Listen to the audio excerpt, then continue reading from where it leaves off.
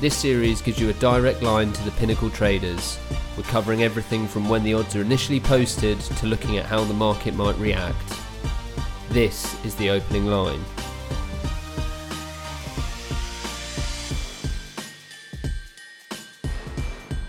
Week 10 in the NFL is fast approaching, so it's time to take a deeper dive into each of the matchups. As always, I'm joined by Adam Chernoff to run through the games and take a closer look at the numbers. Hello, Adam. Hey, Ben. Week 10. Let's get into it. Are you set? You good to go for the week? I am all ready. It's actually turned out to be a pretty busy week, so we've got some stuff to talk about. Glad to hear it. So our first game is the Buffalo Bills at the Cleveland Browns, and the market's still where it opened with the handicap. The Browns are -2.5 after touching -2. They're now edging closer to the 3, but obviously it's going to take some late money to get them there, it looks like. A point has come off the over-under, and it's now 40.5, so not so many points expected in this one. We've got the Bills getting closer to the playoffs, and it seems that all hope of postseason football is pretty much evaporated for the Browns.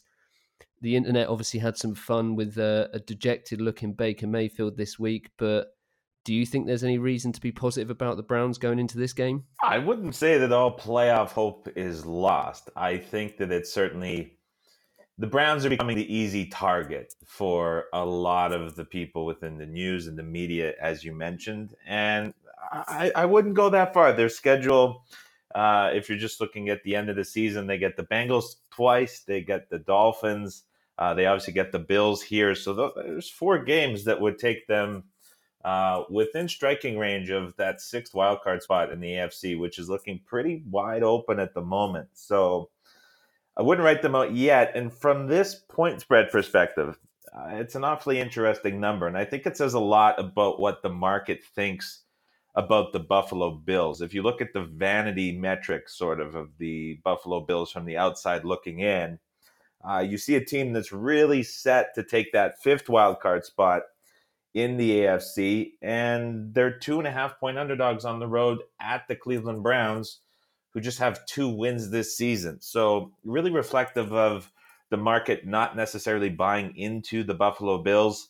And I think we're getting a little bit of recency bias to an extent here as well. Certainly there's been a lot of interest within the market for taking Buffalo with these points, but we look at what they did against the Washington Redskins, a 24-9 victory. Then last week we saw the Cleveland Browns run more than 30 plays extra in comparison to the Denver Broncos, and they ended up putting forth a pretty embarrassing performance overall. So really difficult for a lot of folks to make the case for the Cleveland Browns. But I'm pretty happy to go ahead and put -3 into my account at even money. I think the key thing to note is if you're looking at 2.5 versus 3 even money in terms of American odds, you want to get right around -122 on the 2.5. And that's getting really specific. But if for some strange reason you're not playing at Pinnacle and you happen to have different accounts, I know this is a pretty key number in terms of 3 worth about 10%. So we'll see a lot of sort of extra pricing that they'll tend to gouge you on. So really look for 3 even money. But just schematically, this is a game where it seemed like when we talked on Sunday evening with the Look Ahead podcast that there was a lot of negativity within the Browns locker room. That, in a weird way, has turned into a bit of a positive in the way that Baker Mayfield's now come out, said that this is going to be the game for Odell Beckham Jr. He's going to, quote, force feed him the football. And I think it's deservingly so. He was open a number of times against Chris Harris, had a ton of opportunity, and he's just been misutilized for much of the week. There was some doubt put into the mind about Freddie Kitchens and his play calling. But this is really a game that the Buffalo Bills are going to have a difficult time stopping the Cleveland Browns. And I think it's a case where the Browns really can't screw up the game plan. The last team that the Buffalo Bills have played that ranked inside the top 15 for rushing efficiency was against the Philadelphia Eagles. I butchered that efficiency word here early on Thursday morning. But Cleveland, you look at them, one of the more efficient ground games in the NFL, back-to-back weeks where Chubb has had a lot of success. I think that's the key to Cleveland continuing to find yardage on the ground. And this number could look pretty short come Sunday. I think it's a pretty comfortable win for Cleveland, which is a pretty bold statement to make after what we've seen so far this season. Odell Beckham's got to be wearing regulation cleats if Mayfield's force-feeding him the ball, I guess. he can probably go out there in bare feet and find space against this Buffalo Bills secondary, which a little bit overrated to say the least. Well, on a serious note, I think we kind of talked a couple of weeks ago. You talked about the Browns' price kind of bottoming out, um, and you're kind of saying there that playoff hope isn't completely gone just yet. What do we need to see from them to kind of justify a case to be made for them to make it to the postseason? Do you think? Well, I mean, if we're just looking at what they did last week against the Broncos, and we can even go back to that game against the Patriots, they outgained the Patriots in yards per play. They put forth a fantastic effort against New England, but there was obviously three key turnovers there that ended up costing them the game. Last week, they went into Denver, notoriously a difficult spot to play. Again, despite losing, outgained the Broncos, put together very good numbers on yards per play, and they ended up running 73 total plays in comparison to just 43 of the Broncos. So it was really just a case of a couple big plays for the Broncos working out against this Browns defense. So they're extremely close, and a win here against Buffalo really, again, puts them in position for that number 6 wildcard team or wildcard spot in the AFC, considering the teams that they play the rest of the way. So I certainly don't think all hope is lost. But as you mentioned, from a pricing standpoint, they're way at the bottom. So this is definitely a spot where if we see what we've seen the last 2 weeks, I think they can get a pretty comfortable victory here. So we'll move on to the Arizona Cardinals at the Tampa Bay Buccaneers, and this was one of our big early movers on that early week podcast. Tampa Bay went from -6 to -4.5 within a couple of hours of the numbers hitting the board. Not too much importance in terms of the numbers, but it's still interesting to see. And we obviously had that big total to start with at 54. It seems to have settled lower down at 52, which is still obviously a pretty hefty number. It was a big week for Kyler Murray last week. His confidence seems to be building. He's up against a below average pass defense in Tampa Bay. Maybe another chance to get some big plays and score points, but clearly it's not all about going forward, and the Cardinals need to work on that defense if they're to have a chance of winning this one. I'm sure you'll be able to shed some more light on and give some more detailed analysis on the numbers, but is there hope for the Cardinals here? Should bettors be looking towards that over-under, or is it just a stay away? So, do the Cardinals have any hope? I think that from a pricing standpoint, the Buccaneers should not really be laying points against a team like Arizona, and specifically laying 6 or even 4.5. That's probably a big number. Looking at like 3.5, 4 would have probably been a better opener in my opinion. So if you're able to get Arizona at like a 6 or 5.5, you're sitting on a very good ticket. At 4.5, it's probably a much more reasonable range for this price to be in. So I think that move was well justified. And again, if you have that Cardinals ticket from early in the week, that's a good one to have in your account. From the total, I personally took the under very early, and early moves this season have not necessarily turned out to be the best result late in the week. And what's interesting is, compared to some bigger positions taken on Wednesday and Thursday, and that tends to be when the limits are bumped up at different sports books and the injury reports become available. A lot of those moves that we've seen happen on Wednesday and Thursday have been a bit of a true reflection to how the game ultimately plays out. So, as you mentioned, 54 at open, down to the key number of 51, which is the high range of key numbers within totals. And now it's moved back up to 52, and it's really reading more like a 52.5, quite shaded to the over. So that move on Wednesday and Thursday, really kind of the one that's standing out here, but just some reasoning behind why I was looking to the under. From just a price comparison standpoint, Arizona and Tampa Bay, their passing offenses, both 20th or worse in passing success rate offense. If we put this in comparison against the Falcons and the Saints, their total opened at 51. We'll talk about that in a second. Those two offenses rank top 5 in terms of passing efficiency. So we're seeing two considerably worse passing attacks against two considerably worse defenses, but this totals was a full 3 points higher than two of the most efficient passing attacks playing each other in Atlanta and New Orleans. From just a comparison standpoint, really high number. A reason behind the big number was both of these defenses quite aggressive in their approach. They like to bring extra men in the rush. Tampa Bay blitzes more than any other team in the NFL. Arizona not far behind them. Both of these secondaries pretty weak overall, suffering some injuries too. But there was an interesting report that came out of Tampa Bay. All of the defensive backs were forced to play man coverage against Russell Wilson and the Seahawks, which is extremely unusual for this scheme in Tampa Bay. And they were all reported to be in very bad shape after the game. So it's been a slow week of practice, to say the least, for this Tampa Bay secondary. And if they go and put forth any sort of similar effort, then they're become quite vulnerable to quarterback runs. If we're seeing this as sort of a tendency continue within their defensive play calling, the one spot where man coverage is really vulnerable is to those quarterback runs, which is exactly what Kyler Murray likes to do. The reason I was really sort of on the under here is both of these teams finding a lot of success running the football, specifically Arizona.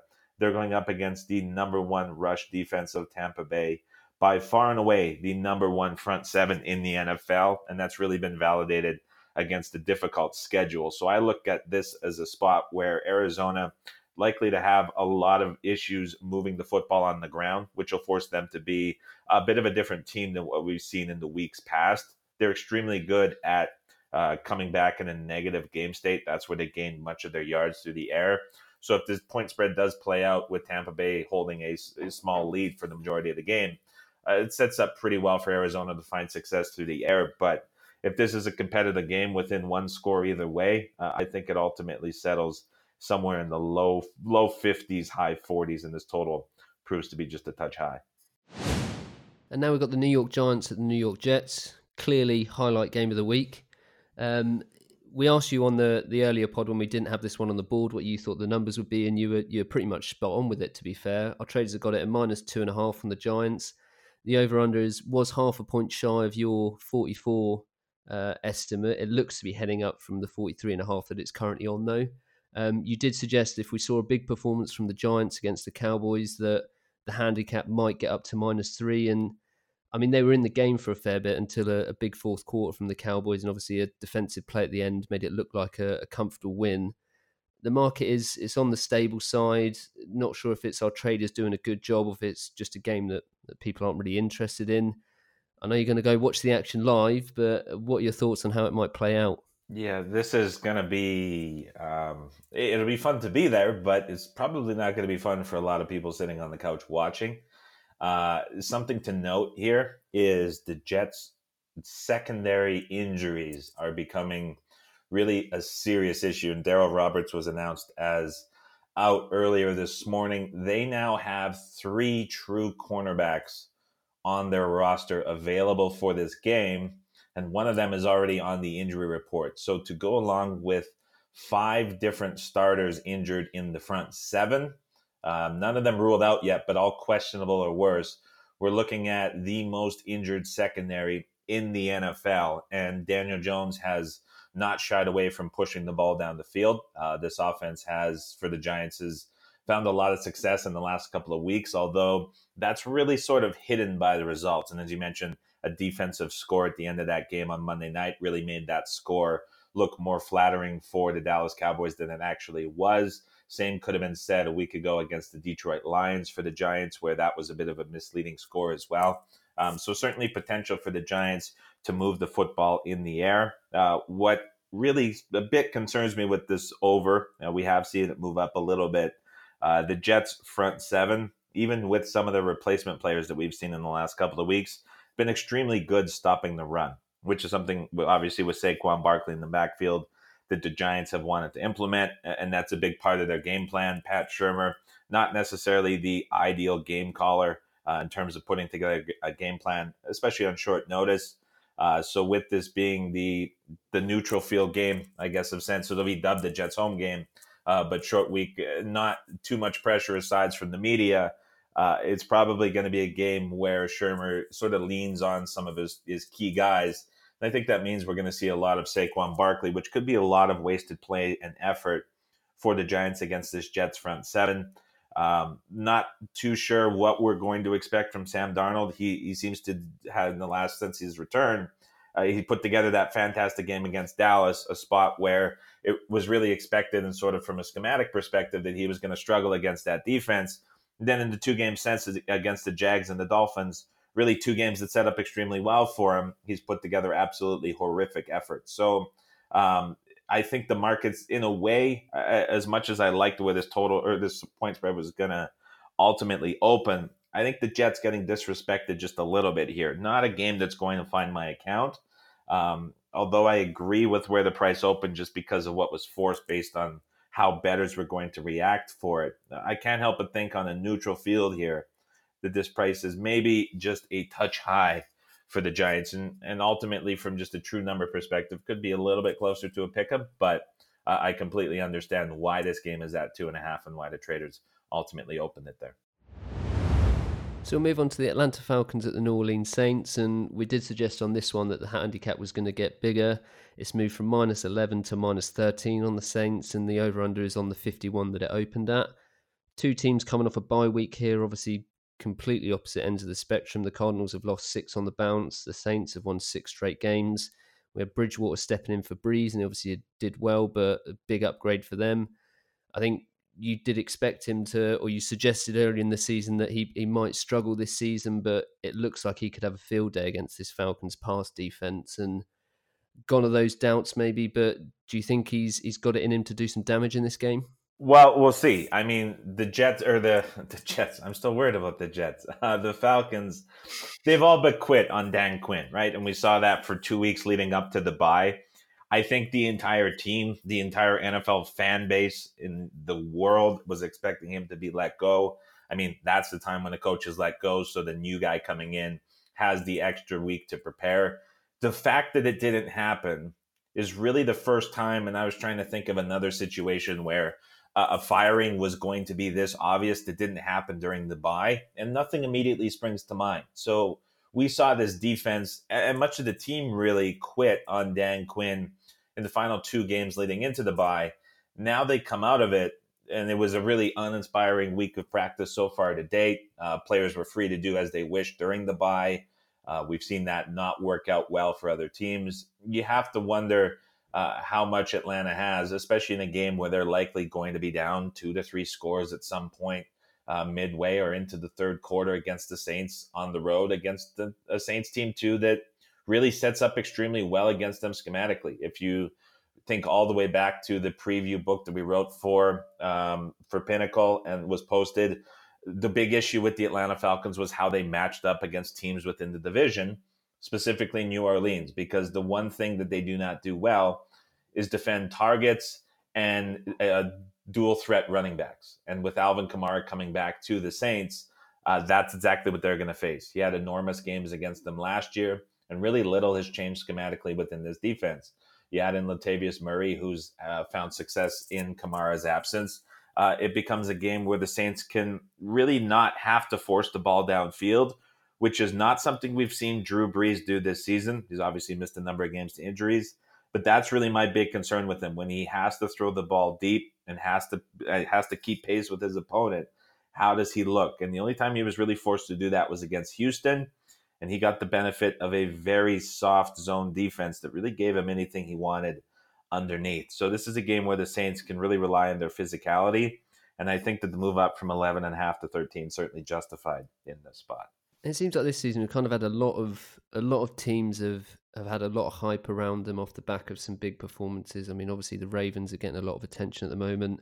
For the last couple of weeks, everyone's been talking about the Saints. Do you think, with the Saints particularly, that talk is justified? I think the Saints are extremely vulnerable just because of their secondary, first of all, which has really not been tested this season either. But I'm concerned about Drew Brees as we get into the latter part of the season. Like, what really gets unnoticed was his unwillingness to push the football deep.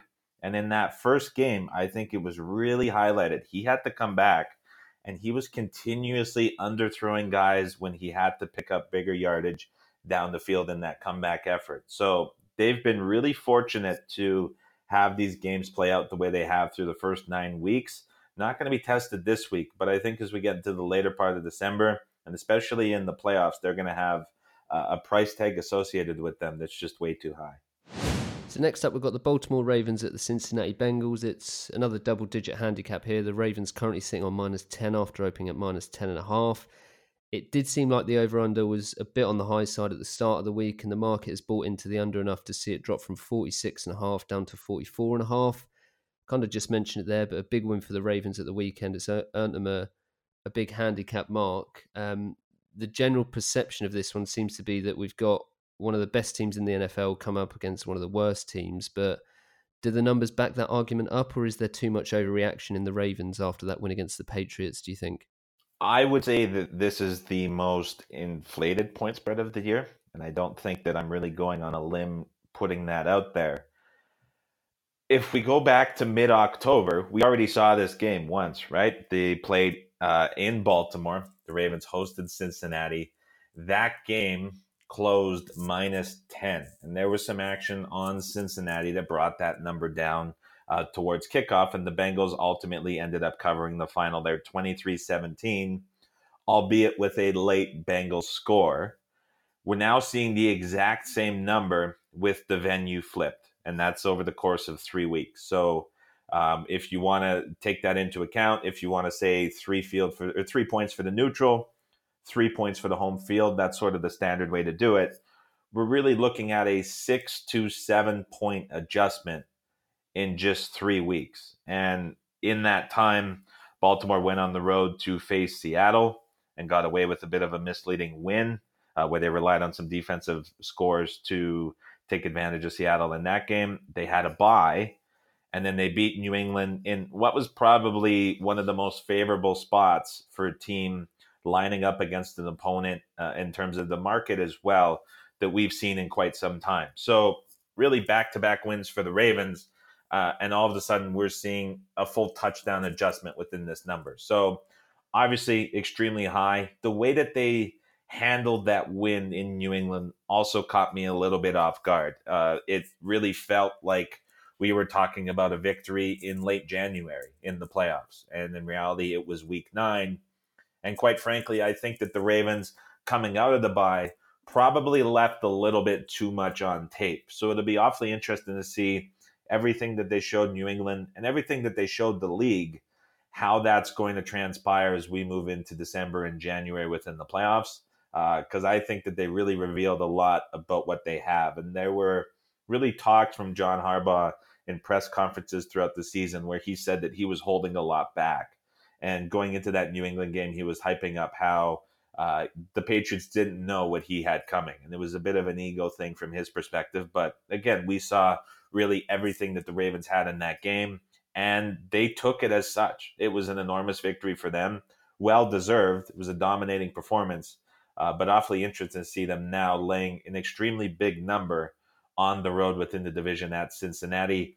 A little bit difficult to get behind Cincinnati with a backup quarterback starting now, Andy Dalton on the bench, AJ Green still uncertain if he's going to play. So all the issues still there with Cincinnati, especially the issue stopping the rush, which is what we know Baltimore wants to do. But this number, awfully huge for Baltimore. And the overreaction on Baltimore, is it a case of, obviously they did play well, they got a deserved win, but people had just built up the Patriots so much that if anyone came along and knocked them down, it would look great and everyone would be buying into that team. Is that what's happened here? Oh, entirely. I mean, we can look back on this game in probably a couple seasons from now and point to that being the spot. And we saw it within the market. We saw it within the game. It just checked so many boxes for everything to set up perfectly for the Ravens. And it exactly did. And now their price point is just ballooned beyond anyone's expectation. And I mean, to put this in perspective, we now have a team that's 17 points better than a divisional opponent. If we go back 8 games for the Ravens to that playoff game against the Chargers, coming out of that game, as well as entering this season before Flacco was departed for Denver, there was legitimate discussion amongst many fans, many bettors, and a lot of the media that Lamar Jackson should be benched for Joe Flacco. And that was 8 games ago. And now we're seeing this team at arguably the highest price point in the NFL. So it's amazing how things change just 8 weeks later. Right, so we'll move on to the Carolina Panthers at the Green Bay Packers. Obviously, there's a relatively quick move here on the Panthers. They dropped down from +6 to +5.5, and since then it's looked pretty stable. The over/under has seen a bit of action though. It's dropped from 48 to 46.5. The Packers, they had a few. We kind of talked about their fortunate results, but I mean they were really disappointing against the Chargers last week, and at the same time, the Panthers went and got a good win against the Titans. Christian McCaffrey making headlines again. I think this one at a very basic level, people see it as Rodgers through the air versus the dangers of the Panthers on the ground. I know there's a lot more to it, so can you share your thoughts on it? Not much. I think I should probably ask you the questions for this one if you want to do it. That's exactly what it is, right? It's really the perfect matchup for Carolina in terms of what they want to face from a defense. Green Bay 31st against the run in terms of rushing success rate, and that's come against a league average schedule. And a lot of that is really predicated from Mike Pettin, who continuously wants to leave smaller personnel in the field and play dime defense, which means he likes to have 6 defensive backs on the field. And he basically says, you're not going to beat us with the pass, but if you want to run the football, go ahead and do whatever you like. And when you have smaller personnel on the field, that means more space. And if there's anyone who's good at exploiting space running the football, it's Christian McCaffrey, who's the best at the NFL in doing that. Extremely elusive, extremely difficult to bring down. So it really becomes him behind his offensive line against a lot of dime looks. And the Cincinnati Bengals, I'm still talking about that game. The Carolina Panthers are still going to be willing to give him the football at will. So it's going to be Christian McCaffrey against this Packers defense.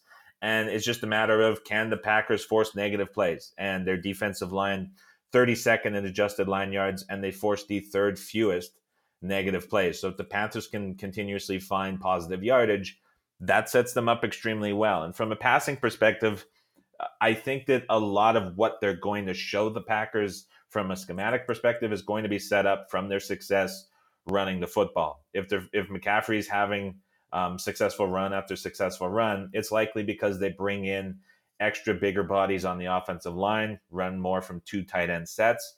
But what that sets up well for Carolina is passes from 2 wide receiver sets. And that's really when they're the most dangerous, because it brings the defense into the middle of the field.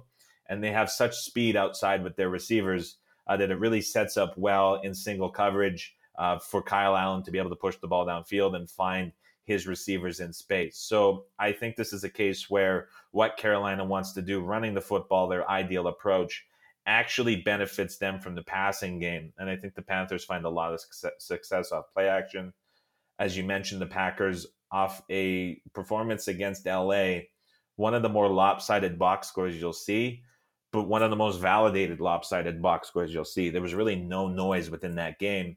It was just a complete dominance. And this is a Packers team, as much as I like their future prospects, half of their wins this season, they've been outgained in terms of yards per play. So awfully big price point for the Packers heading into this week.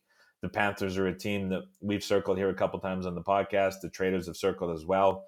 This is another case of that, I believe, from early in the week. Not sure if their opinion has changed, but certainly at 5.5, I think the Panthers worth a look. And now we're on to the Detroit Lions at the Chicago Bears. The Bears have dropped through the 3 for this, and they're now at -2.5 on the handicap. We've seen a pretty big drop on the over-under as well. It's come down from an early 44 to 41.5, and people are still favouring the under on that one. The Lions have been very reliant on Stafford. He's doing a good job of it at the moment. The Bears are pretty good against the pass, though, so he's going to need to be on his game to get Detroit over the line here. Judging by what we've seen from the market, it seems that Stafford should have some success in terms of the matchup, but it's strange maybe to see then that the points are dropping down. So some obvious strengths and weaknesses for the two teams, but which one do you think will prevail? Oh, I'm glad to hear that I'm not the only one that struggles saying success and strength in consecutive words. It's a lot to handle from a verbal perspective. It's interesting with the Bears. I really don't have too much to say on this game, but I think it bears talking about the number, no pun intended. This is 3 weeks in a row where we've seen the Chicago Bears open at a price point that I think the majority of bettors would consider extremely flattering.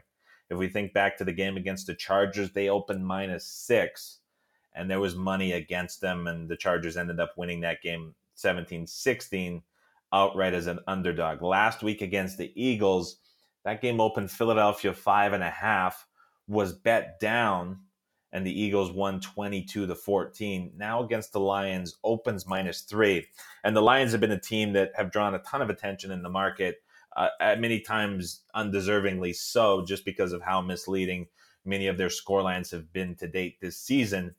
This is a game where the Bears open, and if you're looking at this price of -3, where we saw this number first, really suggesting that these two teams are even. And it was really a number that caught me off guard a little bit for the third week in a row.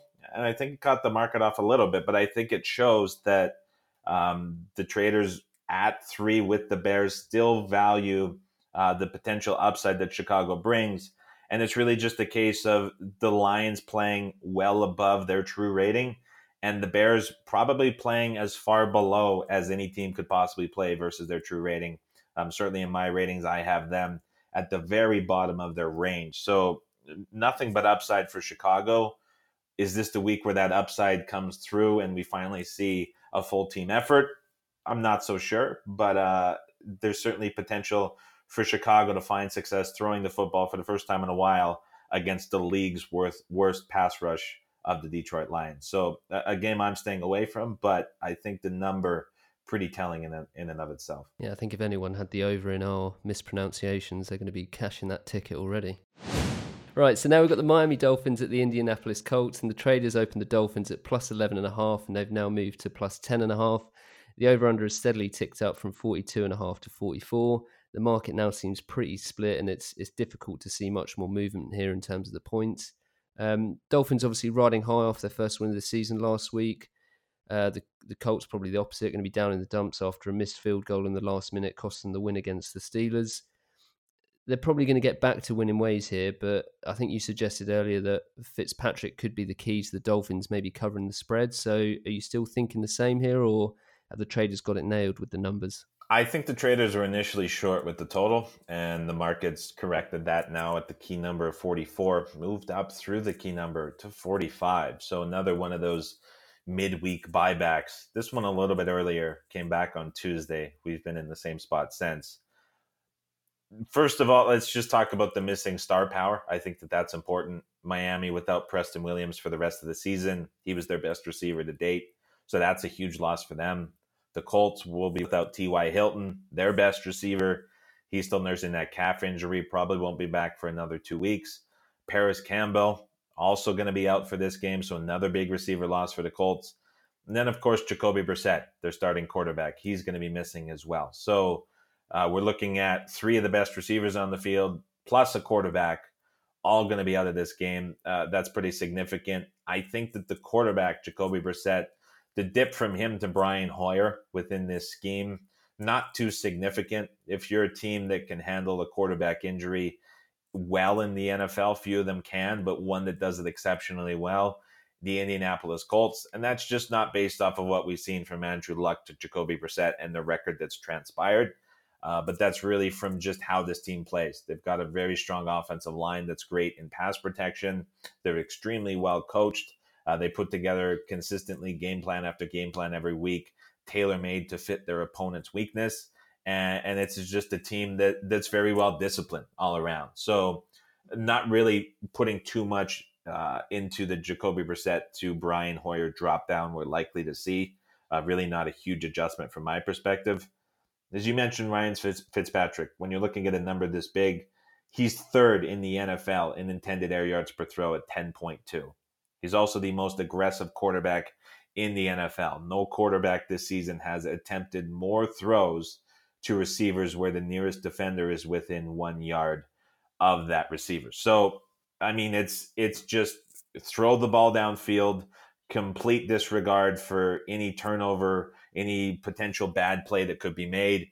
Chad O'Shea, having him throw the football 66% of the time. When they're trailing by more than 8, that jumps up to 78%. So the Dolphins, despite all of their issues, really playing the most aggressive style of offense of any team in the NFL the last 3 weeks. And you match that up against this Colts defense, bottom third in the league for secondary and passing success rate. They don't force many negative plays as well. So this is a Dolphins team that can probably find success moving the football. It just becomes a matter of, can they get stops against the Indianapolis Colts running behind this offensive line? One thing the Dolphins do extremely poor. They do a lot of things very badly, but their biggest weakness, stopping the run. They've got injuries into their linebackers. This is a defensive line that's 31st in adjusted line yards. They second worst in terms of forcing negative plays. So if the Colts come out and they want to protect their quarterback, likely Brian Hoyer, the backup starting, they're without their two wide receivers. The obvious game plan here is for them to run the football behind their offensive line, something they do extremely well. I think that they exploit that. I think the Dolphins play catch up. And this is a game that goes back and forth, not necessarily the highest pace game, but just a back and forth game where Miami's continuously taking deep shots. Colts are controlling the game. Indianapolis, 5 wins this season, combined 20 points. So 10 points, awfully large for them to be laying. But I think that this total, looking towards the over at anything better than 44, is the look that I would feel most confident about. And now we're on to the LA Rams at the Pittsburgh Steelers, and we had some early interest in the Rams as they moved from -3.5 to -4. They're now back where they started, and the early indication with the over-under that was that it was going to tick up from 45, but it's actually gone completely the other way and now sits at 43.5. So the Rams have disappointed, I guess, a bit this season, and the Steelers have done pretty well considering the injuries they've had. We've talked a lot on here about Jared Goff struggling under pressure. This could be down as one game where the Steelers might get some success off of that. So there we go again. That's 5 for the show. It's an intriguing matchup, probably one of the most intriguing ones from the full slate of games. So I'm curious to hear your thoughts on it.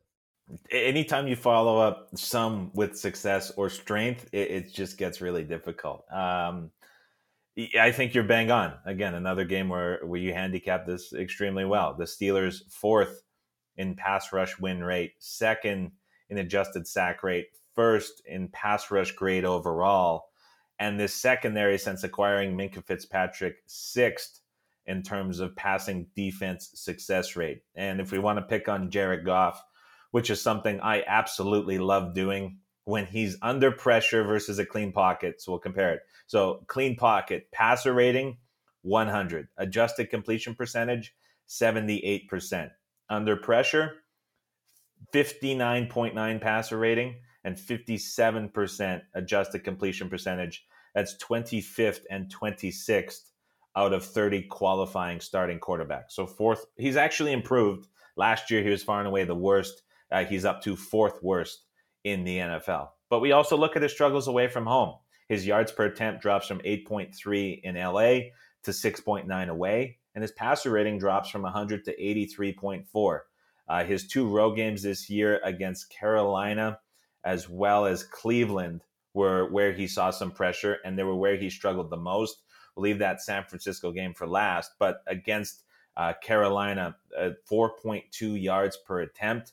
And we really had some questions coming out of week 1. Rebounded a little bit, but when we saw that San Francisco game 2 weeks ago, which was a comparable defense to Pittsburgh in terms of just true pass rush metrics, Pittsburgh actually, from a team perspective, grades out better than the San Francisco 49ers, which is a pretty extreme statement to make and a pretty big statement for a lot of bettors to hear. But when we just look at what Goff did against San Francisco, 3.3 yards per attempt, a QBR, which indicates what percentage of games quarterbacks would win with that performance, 1.1, which is about as low as you can possibly get. So you look at the Steelers and the pressure, they're able to generate 3 different guys inside of the top 35 on the defensive line, which rank in solo pressures in the league. So you're looking at pressure coming at Goff from pretty well every single angle.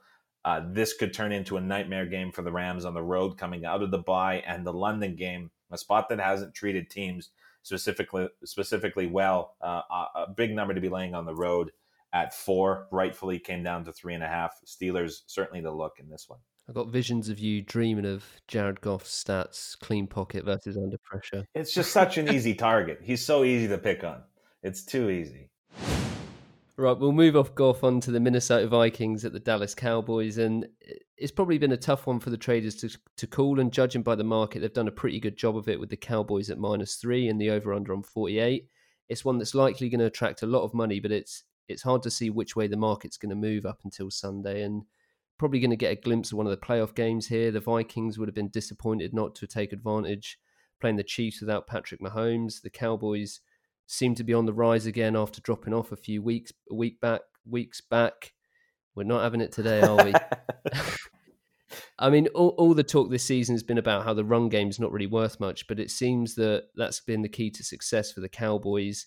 Do you think Elliott can get through the Vikings here, or will they shut him out and stifle the Cowboys? So I'm really curious to see how the play calling is handled for this game. And the last big game we saw with Dallas, you could say Philadelphia to an extent, but I think that the Saints is the one that stands out for me.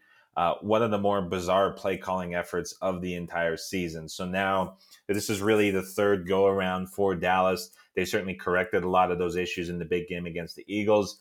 Let's see how they handle this Vikings defense. And I think the big thing to point out, Daniel Hunter and Everson Griffin on the Vikings defensive line are first and third in solo QB pressures created. Combined between the two, they have 103. So this is a Vikings defensive line that can get a ton of pressure off of the edges of the defensive line, which gets very interesting when the Cowboys get to running play action, as well as leaving Prescott in the pocket, which if the Cowboys were smart, they would really look to target the Vikings defense, specifically in the secondary. Minnesota overall, they really have this perception among a lot of bettors, myself included, of being this great defensive team coached by Mike Zimmer. They've built themselves into that profile over the last couple of years. But this year, they've struggled, 24th in both rushing and passing success rate defense. So down to down, despite generating a lot of pressure, this team's really struggled at stopping opponents. And in the past 4 weeks specifically, if we want to look at their games against the Eagles, Lions, Redskins, and Kansas City with Matt Moore, so 3 pretty poor passing attacks outside of Detroit, no secondary has allowed more passes to grade successful in the last 4 weeks than the Minnesota Vikings. So a lot of concerns about the scheme that they're playing.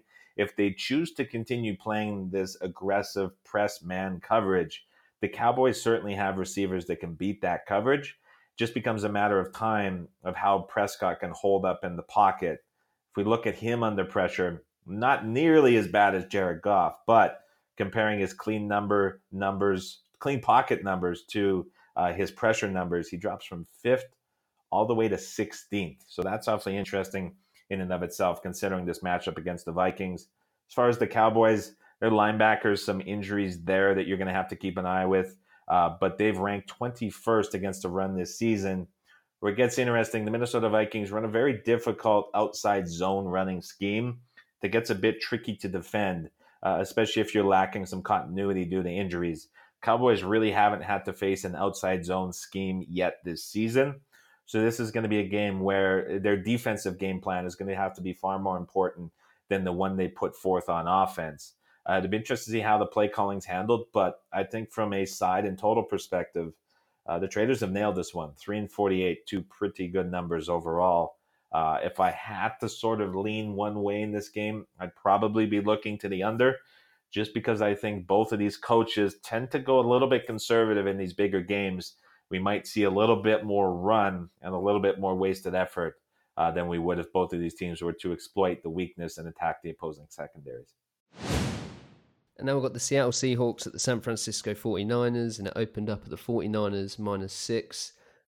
Not much movement on the handicap. The over-under has, however, gone up a bit to 47. A lot of people obviously talking up the 49ers. It's not just their 8-0 record. They have looked pretty good on both sides of the ball, and probably another team where the run is causing the opposition too many problems. Their defense, though, is going to have to step up here to deal with Russell Wilson and the way he's playing. So it looks like it could be a really interesting game. A lot of things to consider. I'm wondering if you're leaning one way or the other, or is it another one where the traders have got it right? I'm very anti-Seattle going forward. I'm not sure I want to lay 6 with the 49ers. It's certainly the side that I would look to in this game. I'm not sure I agree with necessarily the movement in the total either. Now from 44.5, we've seen it move through the key number and is sitting on 47 right now. So a very significant move for the total in terms of what we're seeing across the rest of the board. Really one that stands out to me, not only because this is a Monday night game and it's moving awfully early in the week, but just the numbers that it's moved through. And I think when you're looking at either the side or the total, this game is entirely about game state.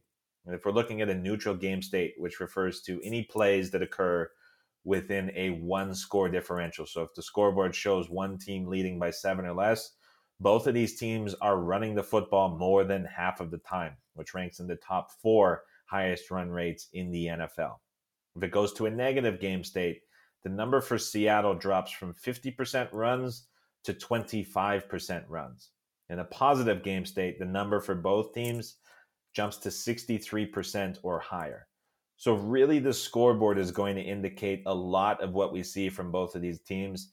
If you're betting on the over, you would like to think that both of these quarterbacks end up getting a lot of touches and push the ball downfield. If we're sort of circling the biggest advantage for both of these offenses, it's absolutely taking advantage of the opposing secondaries for San Francisco.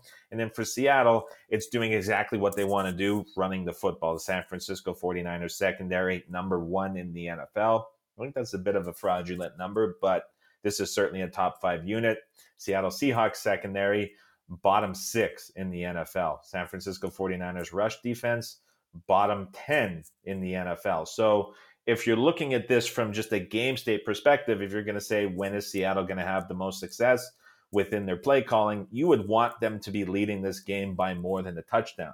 I don't think that's going to happen, which means this is going to be a case of them playing at a neutral game state where they're not running to their most efficient level, or playing catch up, which if they end up playing catch up, as tempting as it might be to have Russell Wilson throwing the football, they're throwing from behind into the number 1 defensive secondary in the NFL in terms of numbers. So it's really a case where, from Seattle putting up points in that perspective of their offensive output, it's a very slim chance that they get to that ideal game state where they can continuously move the football against the 49ers.